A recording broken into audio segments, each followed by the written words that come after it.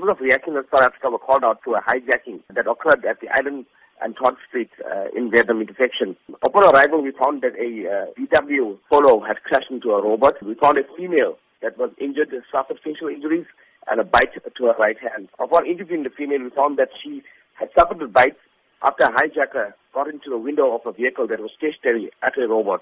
The hijacker then got into the window, attacked the female, and when she drove off and crashed into the robot, he was injured after he was flung out of the vehicle. So which areas in the Durban vicinity have been notorious in recent times for these criminal acts? Mostly at the robots on the R102, robots at the CBDs in Phoenix, Verulam, Tongat, and surrounding areas. What should be common practice when a victim does come into contact with a criminal at any intersection or robot?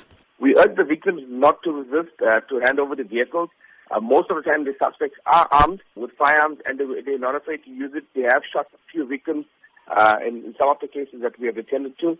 So we ask them not to resist. It would also be great if they could drive with the windows up during the day and night. So what would you say are some of the usual mistakes that motorists do take for granted, which results in them being soft targets to these vultures, if I could call criminals? Some of the victims, when they park a robot, like I said, had the windows down.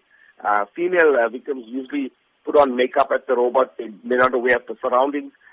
Before the suspects approached them, they could have driven off if they were looking around the vehicle when they were stationary.